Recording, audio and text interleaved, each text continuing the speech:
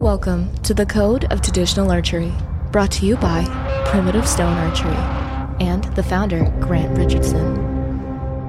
So welcome to the first episode in our podcast series, The Code of Traditional Archery. And what we're going to do is we're going to start talking a bit about origins, and that is the name of this episode. I consider myself lucky. I was born into a hunting family, and I consider that heritage a strong part of what has ended up becoming the framework for a shot methodology that is centered around ethics, specifically about traditional bow hunting. Both my grandfathers hunted and fished. My dad's father was a conservation officer here in Ontario, Canada, and taught me when I was very young, before he taught me anything about hunting, specifically how to track animals. Identify birds and animals and have that connection and understanding that process they call the circle of life. And this led to, of course, my interest in hunting. When I was young, a bow to him was just another method of hunting for my grandfather. There was no technology then for him. He shot a recurve when I was very young. And he would pick it up and go for a walk for deer in the morning. And that was his walk in October, November, and he'd come back home. And the one thing that really stuck with me at that point was that it was definitely a game of how close. And we hear that these days. But unfortunately, in a lot of cases these days, we've actually moved away from how close to how far. And that is one of the big triggers, so to speak, that got me into actually developing an online platform for people to learn, as well as in-person training in instinctive traditional archery shooting and developing the Archer's Trinity shooting method. Simply because we seem to have a fascination with whatever weapon we have with regards to how far and how accurate we can be at distance. And the bow being a primitive weapon, the traditional bow anyway, that shot methodology of trying to stretch and reach out farther oftentimes results in not only an ethics piece with regards to missing, but also potentially wounding and not recovering an animal as the final analysis of that distance shooting. Just simply because hunting situations are dynamic, whereas 3D competitor shoots are not dynamic, even though you may be under intense pressure to make that shot in front of a lot of people. So in my early years, this became a thing of constant searching for nature's cues as I walked through the woods, and as a result, what she had to teach me. And if you're a student of bushcraft or traditional archery or bow hunting in a primitive way, this means learning through failure and trials and hard education. So I was raised to respect the outdoors and be responsible for learning those various habits of the animals and protect the environment of the game that was pursued. There was no how-to shows much. There was no big buck TV shows or YouTube video channels or trail cameras. It was woodsmanship. And at the first few years I could actually hunt in Ontario, I was not allowed to hunt alone with a shotgun for almost 3 years, and it wasn't due to a safety factor with my father. He wanted me to learn to actually how to hunt and not shoot. And although I went out numerous times with him chasing upland birds as a kid, my primary source of hunting alone was with a bow. And I chased everything from rabbits, grouse, pheasants, even Hungarian partridge, ducks, and geese. And of course, the holy grail of my youth, which was white-tailed deer. And at that time, I should say, our population here in Ontario, whitetails, was actually at a low. In the early 80s, it was, we had a series of very hard winters. And so seeing a deer back then, you would put in a long time just to even see one, and even finding a track or seeing one sitting in the stand was like seeing a unicorn. And that was quite a learning curve for me as a kid, especially when I started hunting. The first 2 or 3 years I was bow hunting for deer was definitely a learning curve and failure. I lost arrow shooting at ducks, pheasants, and grouse, and I connected once in a while. And I learned that the bow was a primitive short-range weapon, an art form of silence and patience, and it forced the hunter into becoming a hunter and not a shooter. The bow demanded discipline and consistency.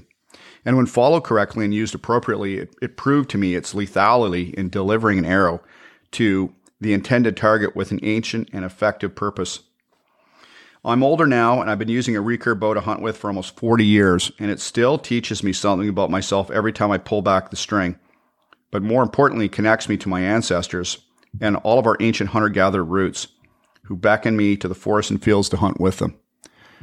And, raising 3 kids with my wife was really critical for us when they were at a young age. My wife as well had a grandfather who was a conservation officer in the United States and a park ranger. And, when she was young, she was making bows out of willow branches and arrows and, going out into the woods by herself and developing those same woodsmanship and bushcraft skills. And that resiliency in a lot of youth today is slowly being lost to not only different social media platforms, but devices in which those platforms are, of course, populated.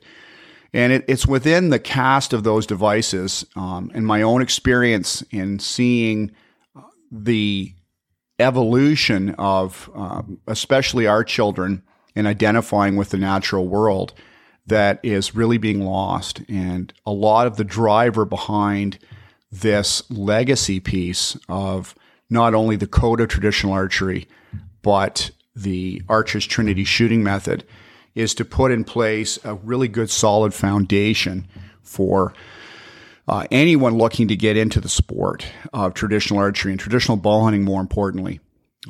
We're not chasing Olympic dreams here. We're not teaching people how to shoot field archery.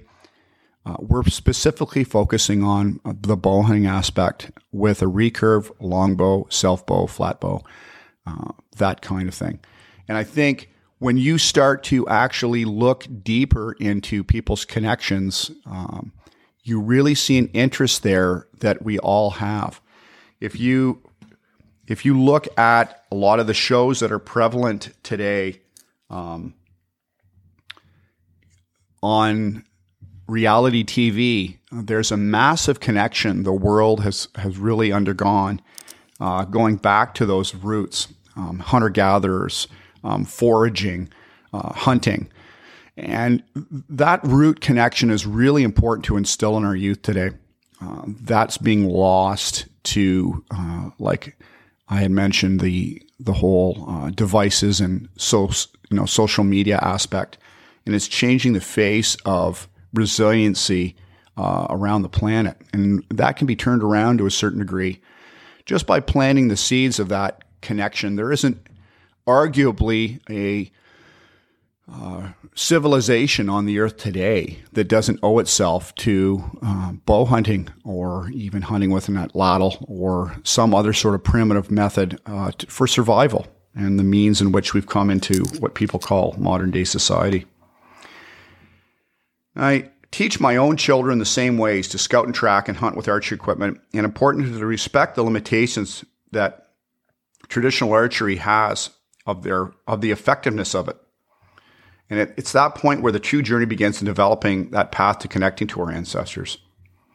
So if ethics and the stewardship that accompanies it are the backbone of the code of traditional archery, the Archery's Trinity shooting method and the lessons learned within that method are the foundation. More than ever, it's really critical to understand the connection which is at our core of who we are and our resilience as a species. And meeting this head on as a hunter will not only help you understand the crucial connections to Mother Earth, but in doing so, it'll resonate within you to protect her. If your idea of hunting is, if it's brown, it's down, whack 'em, stack 'em, then this, probably isn't going to be for you. But I ask you to stand fast and hang with me. I'm not going to waste your time, but in order to be effective in the process, I am going to definitely emphasize that hunting traditional bows is going to be where ethics will hit you squarely in the face. If you want to take long shots on game, use a rifle. If you're looking at learning how to shoot close consistently for hunting situations, listen on. Trad hunting or stick and string hunting has become very popular again, and the surge it's created is resulting in a lot of gadgets being added to the mix. Clickers, releases. It has all crept into traditional archery, not just for accuracy, but for the long game.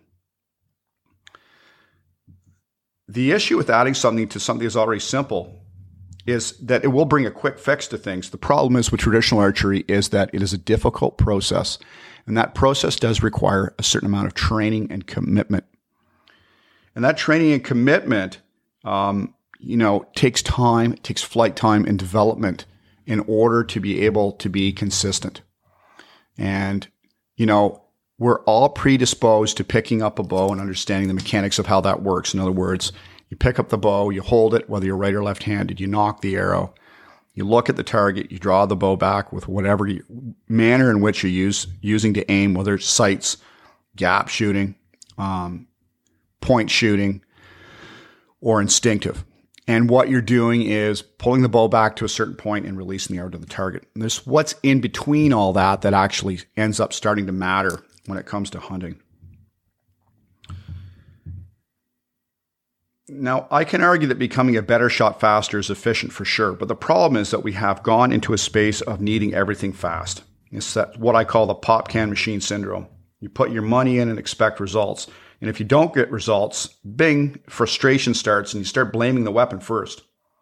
And after you can't figure out what's going on and you can't blame the weapon anymore, you start blaming the process.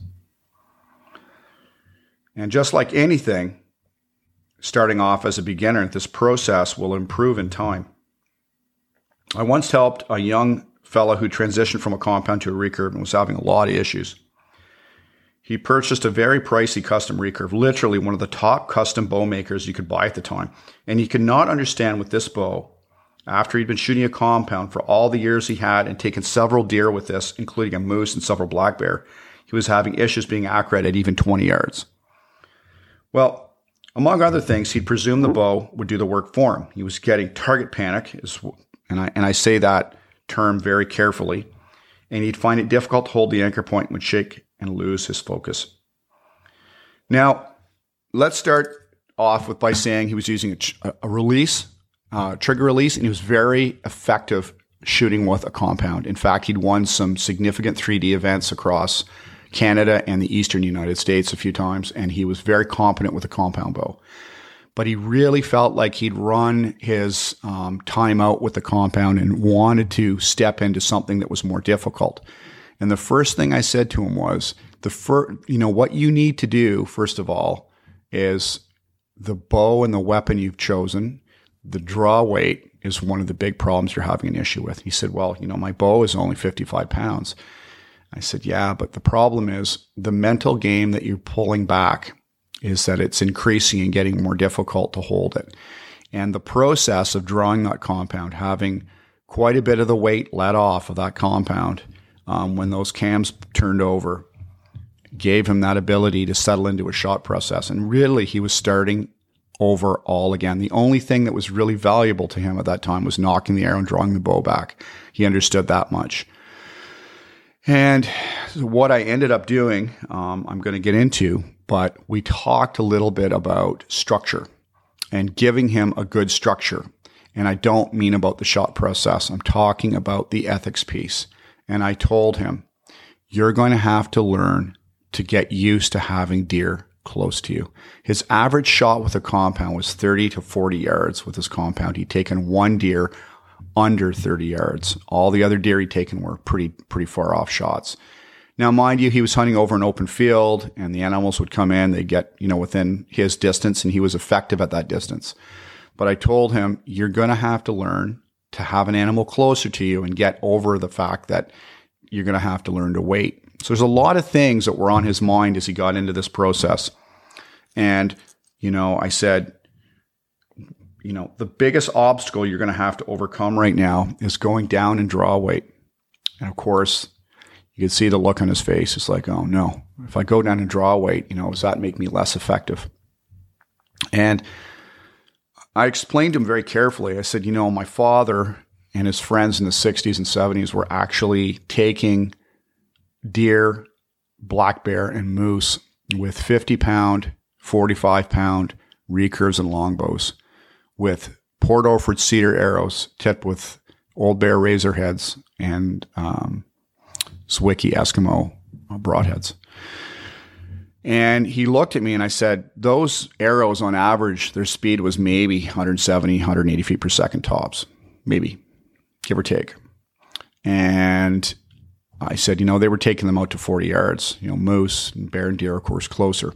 My point with him is that don't be fooled by what technology and big business has taught you about your distance, about your accuracy.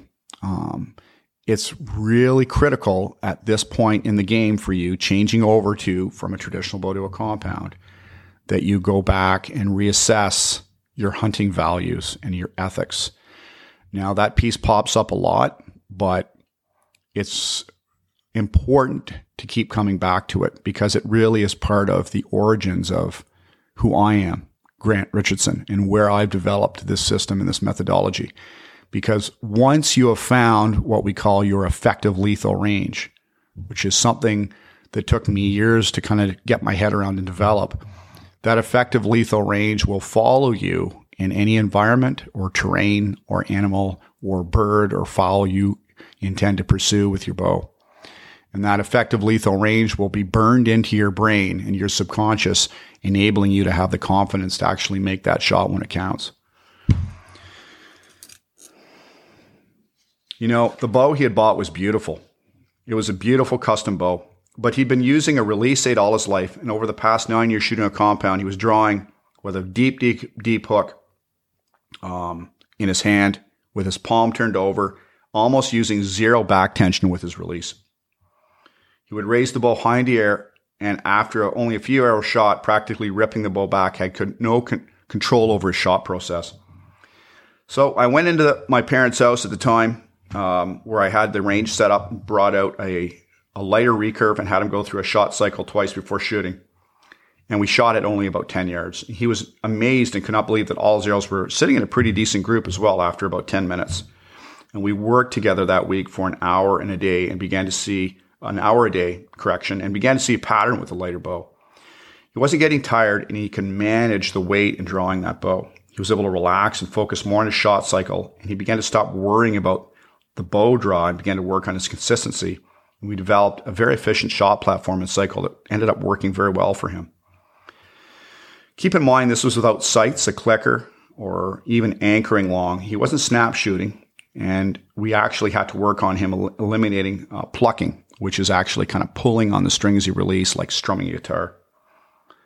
But what we ended up doing was setting up a foundation for consistency with what lies in between his ears and his sighting system, and a kinesthetic system that is highly evolved in all of us. And this is what I found when I was very young, starting off in shooting, that if I really thought about what I was doing too much, as I was actually getting on that animal, and that's actually where I started getting worried and questioning my process. And this mental game went back and forth. And over the years, I started correlating a very combative form of martial arts training and the methodologies and concepts and principles behind that training actually into a system that ended up becoming the Archer's Trinity shooting method. And this centers around bow arm, draw anchor, and shot release. Now, follow through is part of that shot release, of course, but what's important to note is that it was the training and the drills within that method that was developed, that I was taught as a young child by my father, that enabled me to become very effective at shooting instinctive for bow hunting in particular.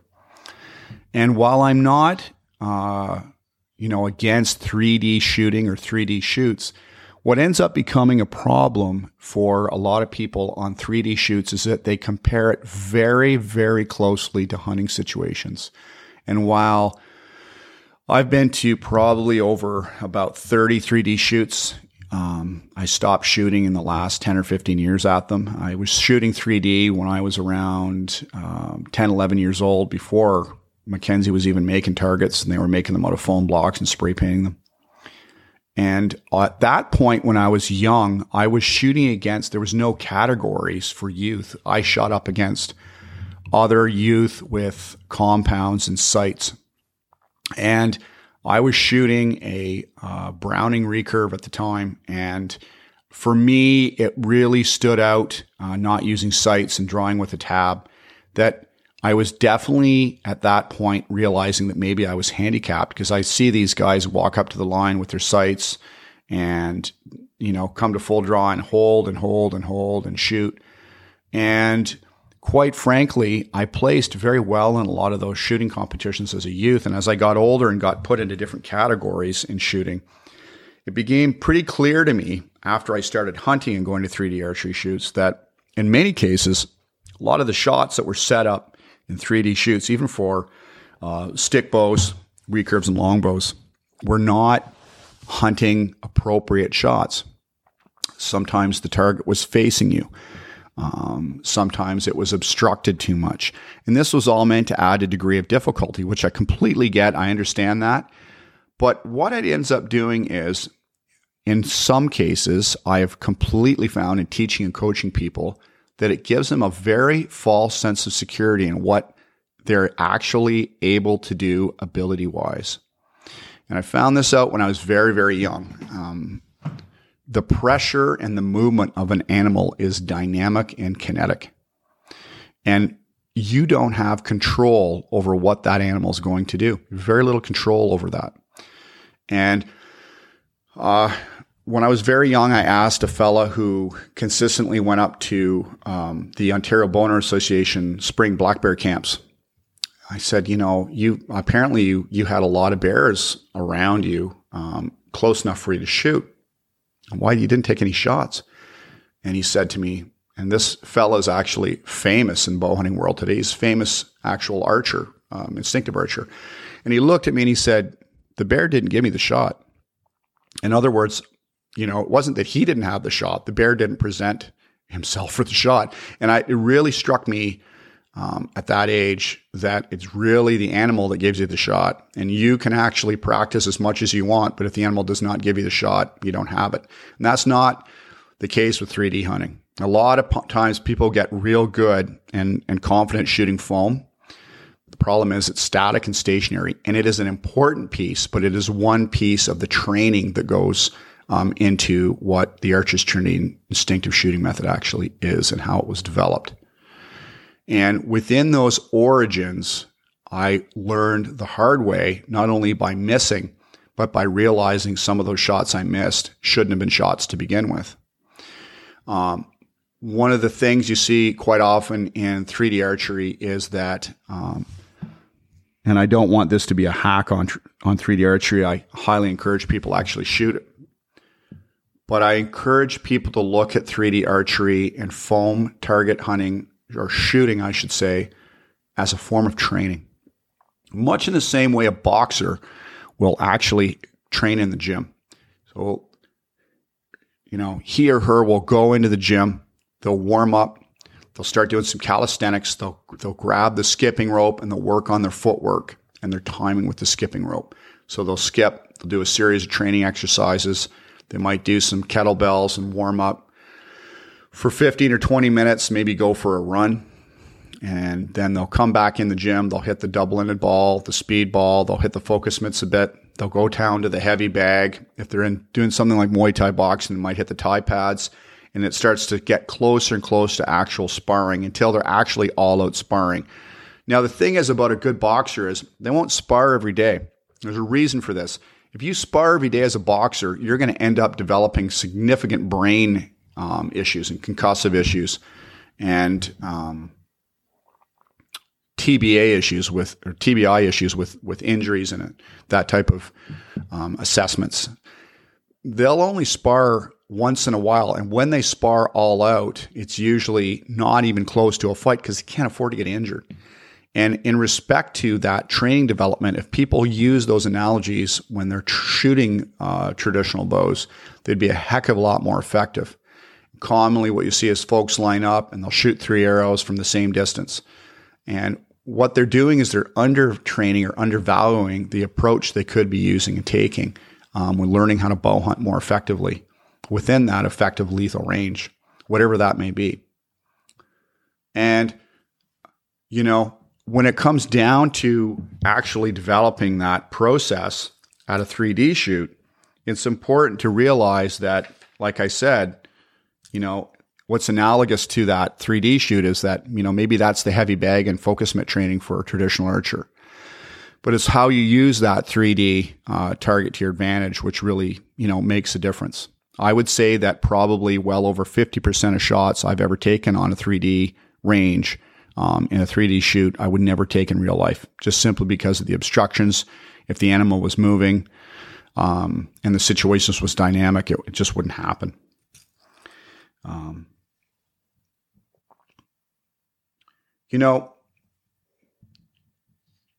Forcing you to develop consistency is really critical.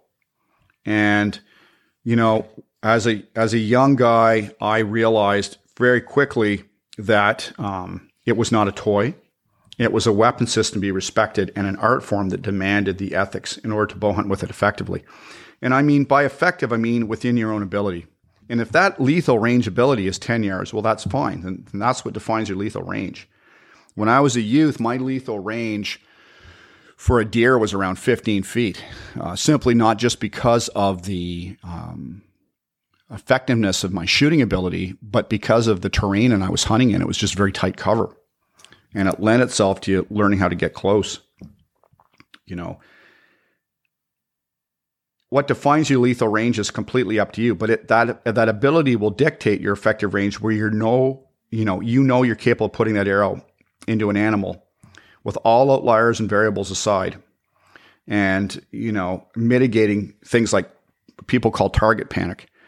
And if you're not comfortable in a lethal range, then you're simply not ready to hunt with a stick and string. Now, I have found I can get anyone hunt ready within about 30 days of shooting if they follow the plan and they actually do the training drills. That doesn't mean they're going to be able to fling arrows out to 40 yards consistently. What it means is they're going to find their effective lethal range, whether it's 5, 10, 15, 20, 25, 30 yards, and stay within that range to be effective.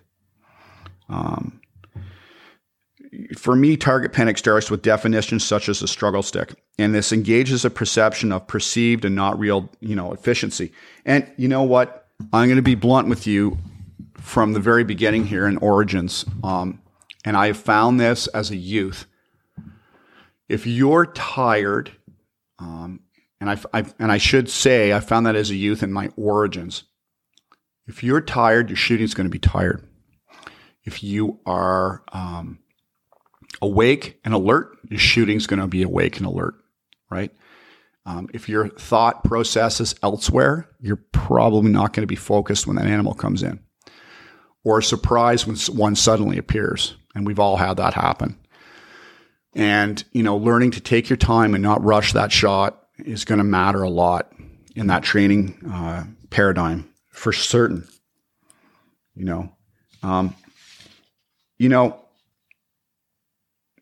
You have to remember that you don't need to spend a fortune to start off with. I mean, I shot an old Browning Wasp recurve as a youth for a long time. It was, even at that point, it had become a vintage bow. It's an older bow, and it was just fine. You don't need to spend a fortune, though, and there's great starter kits out there. And I think it's important to remember that, a lighter weight hunting bow is still going to be efficient, because it's really what, we talk about shot placement being more important than speed, right? And I say that a lot. And good, correct shot placement is going to trump speed any day. So you got to not worry about that. You're starting out, grab yourself a lightweight bow, and remember, get good at being comfortable drawing that bow. And when you start, shooting, don't worry about taking, these large steps and shooting lots of reps. Shoot a dozen arrows, come back and start again. You don't have to go off, trying to, shoot dozens of arrows. And in that course, try to damage anything or get poor shot form down, because what's going to end up happening is you're going to end up finding that you're going to miss out on some of the small points to correct yourself. If you think about small steps in your process, it's going to end up becoming much more effective in the long run, especially when it comes to shooting under pressure or situations that, environmental situations like extreme cold or you've got a lot of bulky clothing on. So, start off, get a light bow, shoot a dozen arrows a day and step away from it. Come back to it a little later on, break it up. Don't shoot once or twice a week, 40 or 50 arrows. You're going to end up, overdoing it and not getting that consistency. And I don't want to get too much more into that part of the process in our first episode here of the Code of Traditional Archery. I really want to focus on the developmental piece of, introducing people to the sport in an effective way, in an effective manner. Because when it comes down to it, really what I see in the last 10 years happening with traditional bow hunting is it's now, the gadgets have really crept in to traditional archery. And I think a lot of this has to do with the technical crowd, coming from compounds or people that are trying to compensate for shooting poorly. And I talked a little bit about the struggle stick mentality, and by no means am I saying that it isn't a struggle stick for some people. But if you think of that bow as being a struggle stick, it's going to become a struggle stick. The mental game is really important. When I'm shooting instinctive. And a lot of people say, well, what is instinctive shooting? Well, you know what? It actually requires the same amount of training as any other type of shooting. It does require a set of consistencies with regards to drawing and releasing that arrow or loosing that arrow from your bow. But it requires a lot of other training as well, focusing specifically on looking at what you want to hit and being consistent with that process of drawing the bow in anchoring and releasing. And it's the focus bit that is lost on a lot of people when they're trying to shoot instinctive. It's really important. If you can't shoot instinctively in an effective lethal range, you need to use something else like a clicker or another gadget, and you have to fall on back. That's fine. I am not here to be the trad police. In fact, I'm the polar opposite. And I think it's critical to, mention that no matter what platform you're shooting, it isn't the weapon, it's the user. It's always about the operator. It isn't the platform. I mean, unless you've got really poorly matched arrows for your bow, you should be able to be fairly consistent with different platforms. But when it comes to traditional archery and shooting instinctive specifically, especially for bow hunting situations, it is very critical, as I said before, to focus on, getting that arrow to the target where you want it to go. And in order to do that, it does require training and development. I remember when I was young, Sundays there was no gun hunting, and I was crazy about duck hunting. And I would wake my father up, you got to drive me out to the river. I want to duck hunt. He said, "You want to duck hunt with your bow?" "Yeah, I want to duck hunt with my bow." So we would go out, wake up early. Of course, the birds weren't moving around as much normally because there wasn't a lot of other, gun hunters out in their blinds. But, I think I went out probably about a dozen times as a kid, bow hunting on Sundays for ducks in the morning. And I'd throw out some decoys pretty close, and I'd sit there with an arrow knocked on the shore. And I did shoot at a lot of ducks, and I missed a lot of ducks. And I was using flu-flus, which are, if you don't know, they're a type of arrow with the feathers that are much larger in order to slow the arrow flight down. I still lost a lot of arrows. And I did manage to hit a few ducks once in a while. In fact, I did. The problem was I quickly found that if I took my time on those birds, when they were either decoying or jumping out of the decoys in the air, because I didn't sluice them on the water. I actually let them land and jump them, or I would try to hit them when they were coming in. I did try pass shooting ducks with a bow. It is extremely difficult, but I do know people that have done it. A good friend of my father's in New Mexico. This guy actually hunted teal with a longbow and knocked them out of the air with a longbow. And you know what he said to me? He said, no one never told me I couldn't. And that therein lies part of the problem. See, with the mental game. And that's why I relay, you hear me use the word critical a lot, because a point I want to emphasize, especially when it comes to things like words like target panic and struggle stick. These are things that your mental game will pick up, and they will become negative pro words in your brain when you're not making that shot. So, what I learned from that going duck hunting is that, duck hunting with the bow, of course, is not success driven. But then again, is it really success driven? Is it all about, actually being able to, be successful every time you're out? Well, no, it's not. And if I look at the breakdown of why I wasn't successful, well, simply the game I was playing a game with waterfowl that was difficult. Secondly, the success I had behind it was simply because no one told me that I couldn't hunt ducks with a bow. It was impossible, right? And you hear that from some people like it was crazy. But you see, the thing is, I had sat and watched a very well-known, famous person, arguably the grandfather or father of modern traditional bow hunting, Fred Bear, on a sportsman show sitting on my grandfather's knee when I was younger. And, plucking pheasants out of the air with his recurve. And, that struck me. I'm like, look at that guy shooting pheasants out of the air with his recurve, with his bow. So when I was older and I could bow hunt and there was no Sunday gun hunting for ducks and we couldn't go out and shotgun for ducks, there I was with my bow. And what I learned from that process, getting back to that close game, is that, first of all, I was definitely doing something that was more difficult. But, not only was I having fun do it, but I was successful at times as well. And, each success or each near miss drew me closer to, a construct and a building block for learning and training, which became very important to me later in life, not only in combative martial arts, but for any type of shooting platform. And that was, I didn't count what I was doing and focus what I was doing when I missed. I didn't try to figure out, how did I miss? What happened?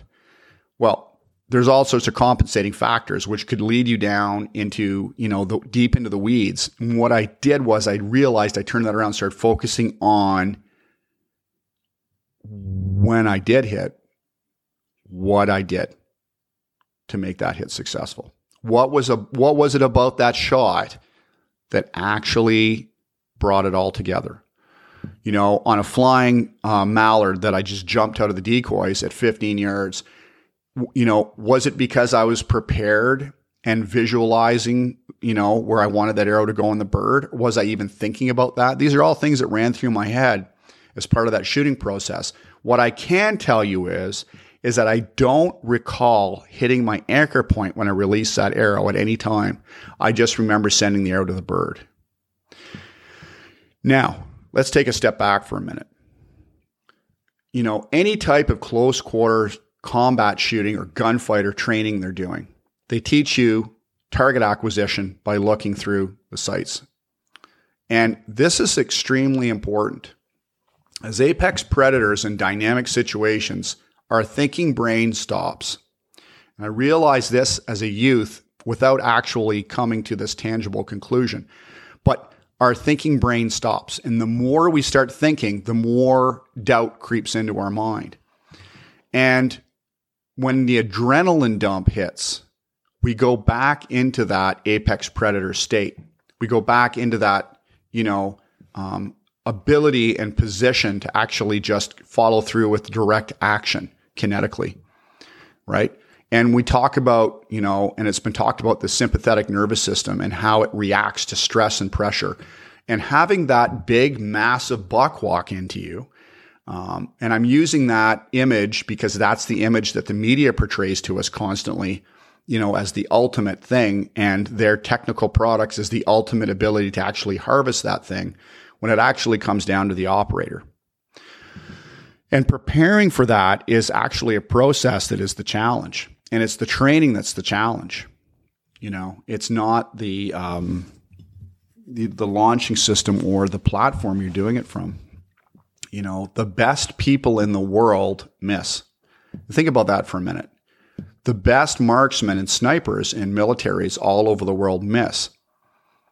Now, let's step into that process of missing for a minute. What do they do to compensate for missing? Well, they look at what they did effectively and fall back on it, and they do it again and repeat it. And when they repeat that process, what ends up happening is that consistency starts creeping into the process. Now,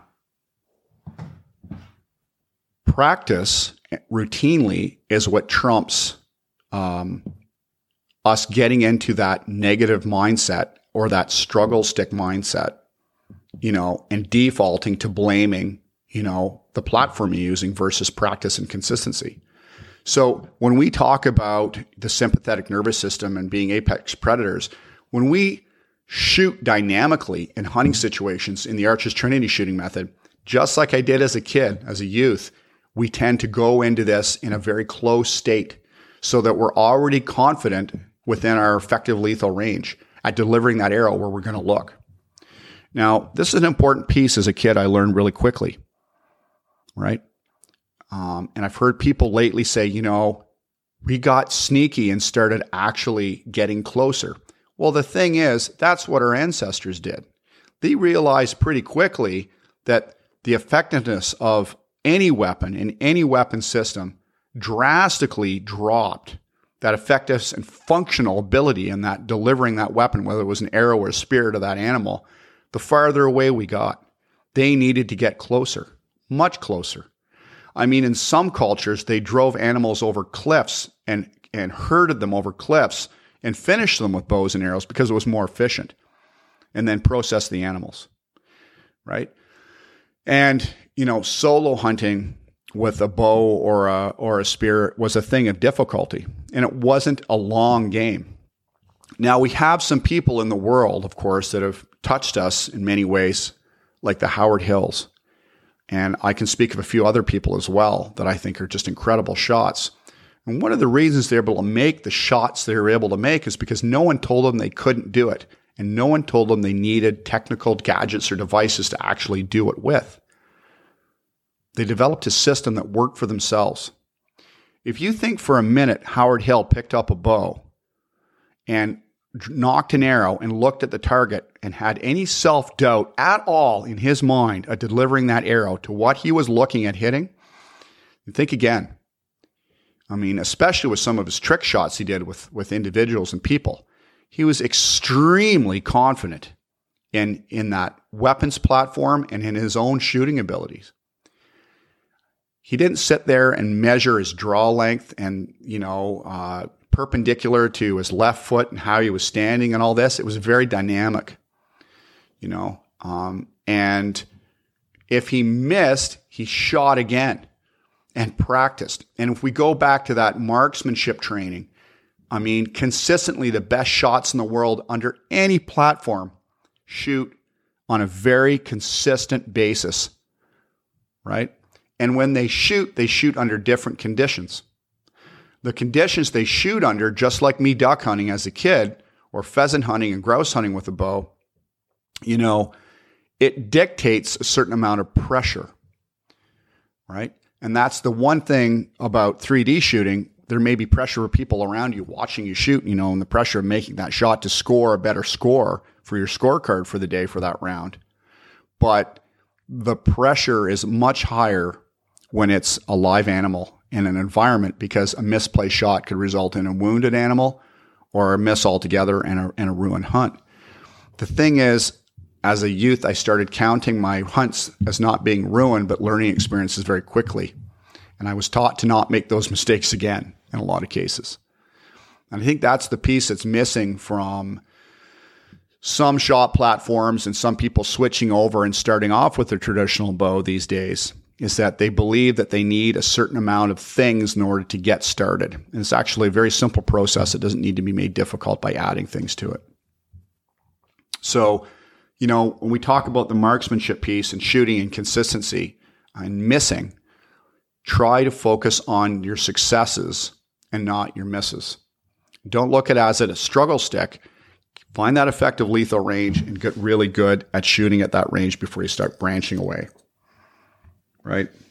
One of my first lessons as a kid from my father, and we're going to go into some lessons learned stories in some future episodes, is, I can recall my father taking a shot at a deer before I was able to hunt, and I've been following him around for years prior to that. And he did graze that buck. It wasn't hit lethally, but the lessons I learned that night, tracking for hours and hours, and we had backed out early on and gotten back onto the track later on, several hours later, was that, you owed it to that animal. There was a piece there of that was missing. I thought, my dad's one of the best shots. He never misses. Well, he did miss. But as a kid, I was focused on when he hit the target really effectively. And if we can change that mentality in traditional archery, especially with people getting into it, certainly will definitely help us out later on down the road. I think it's really important to understand that as you grow and as you get into the sport, you see a lot of people when they start off shooting, really disparaging the fact they can't be consistent in groupings, right?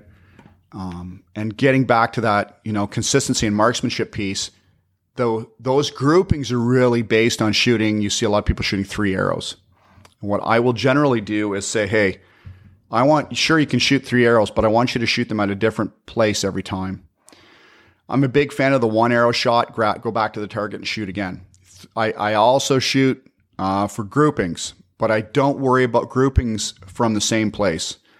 I want to shoot from a different place each time because that will then train my brain to actually make those adjustments naturally by themselves. The shooting process I learned that I was taught as a kid that became the Archer's Trinity shooting method. It was not just a process of shooting the bow, but it was a honed method of application that ended up becoming completely functional. And it's an intuitive process of connecting the brain to hand-eye coordination and kinesthetic perception, which results in the ability to develop an instinctive method of shooting a bow. And it really is a point-and-shoot method in principle. And if you can come and overcome come to terms with it and overcome the fact that you're going to miss, you're going to start off on the right foot because you're not going to be, grieving your misses. You're going to be praising your hits and your successes.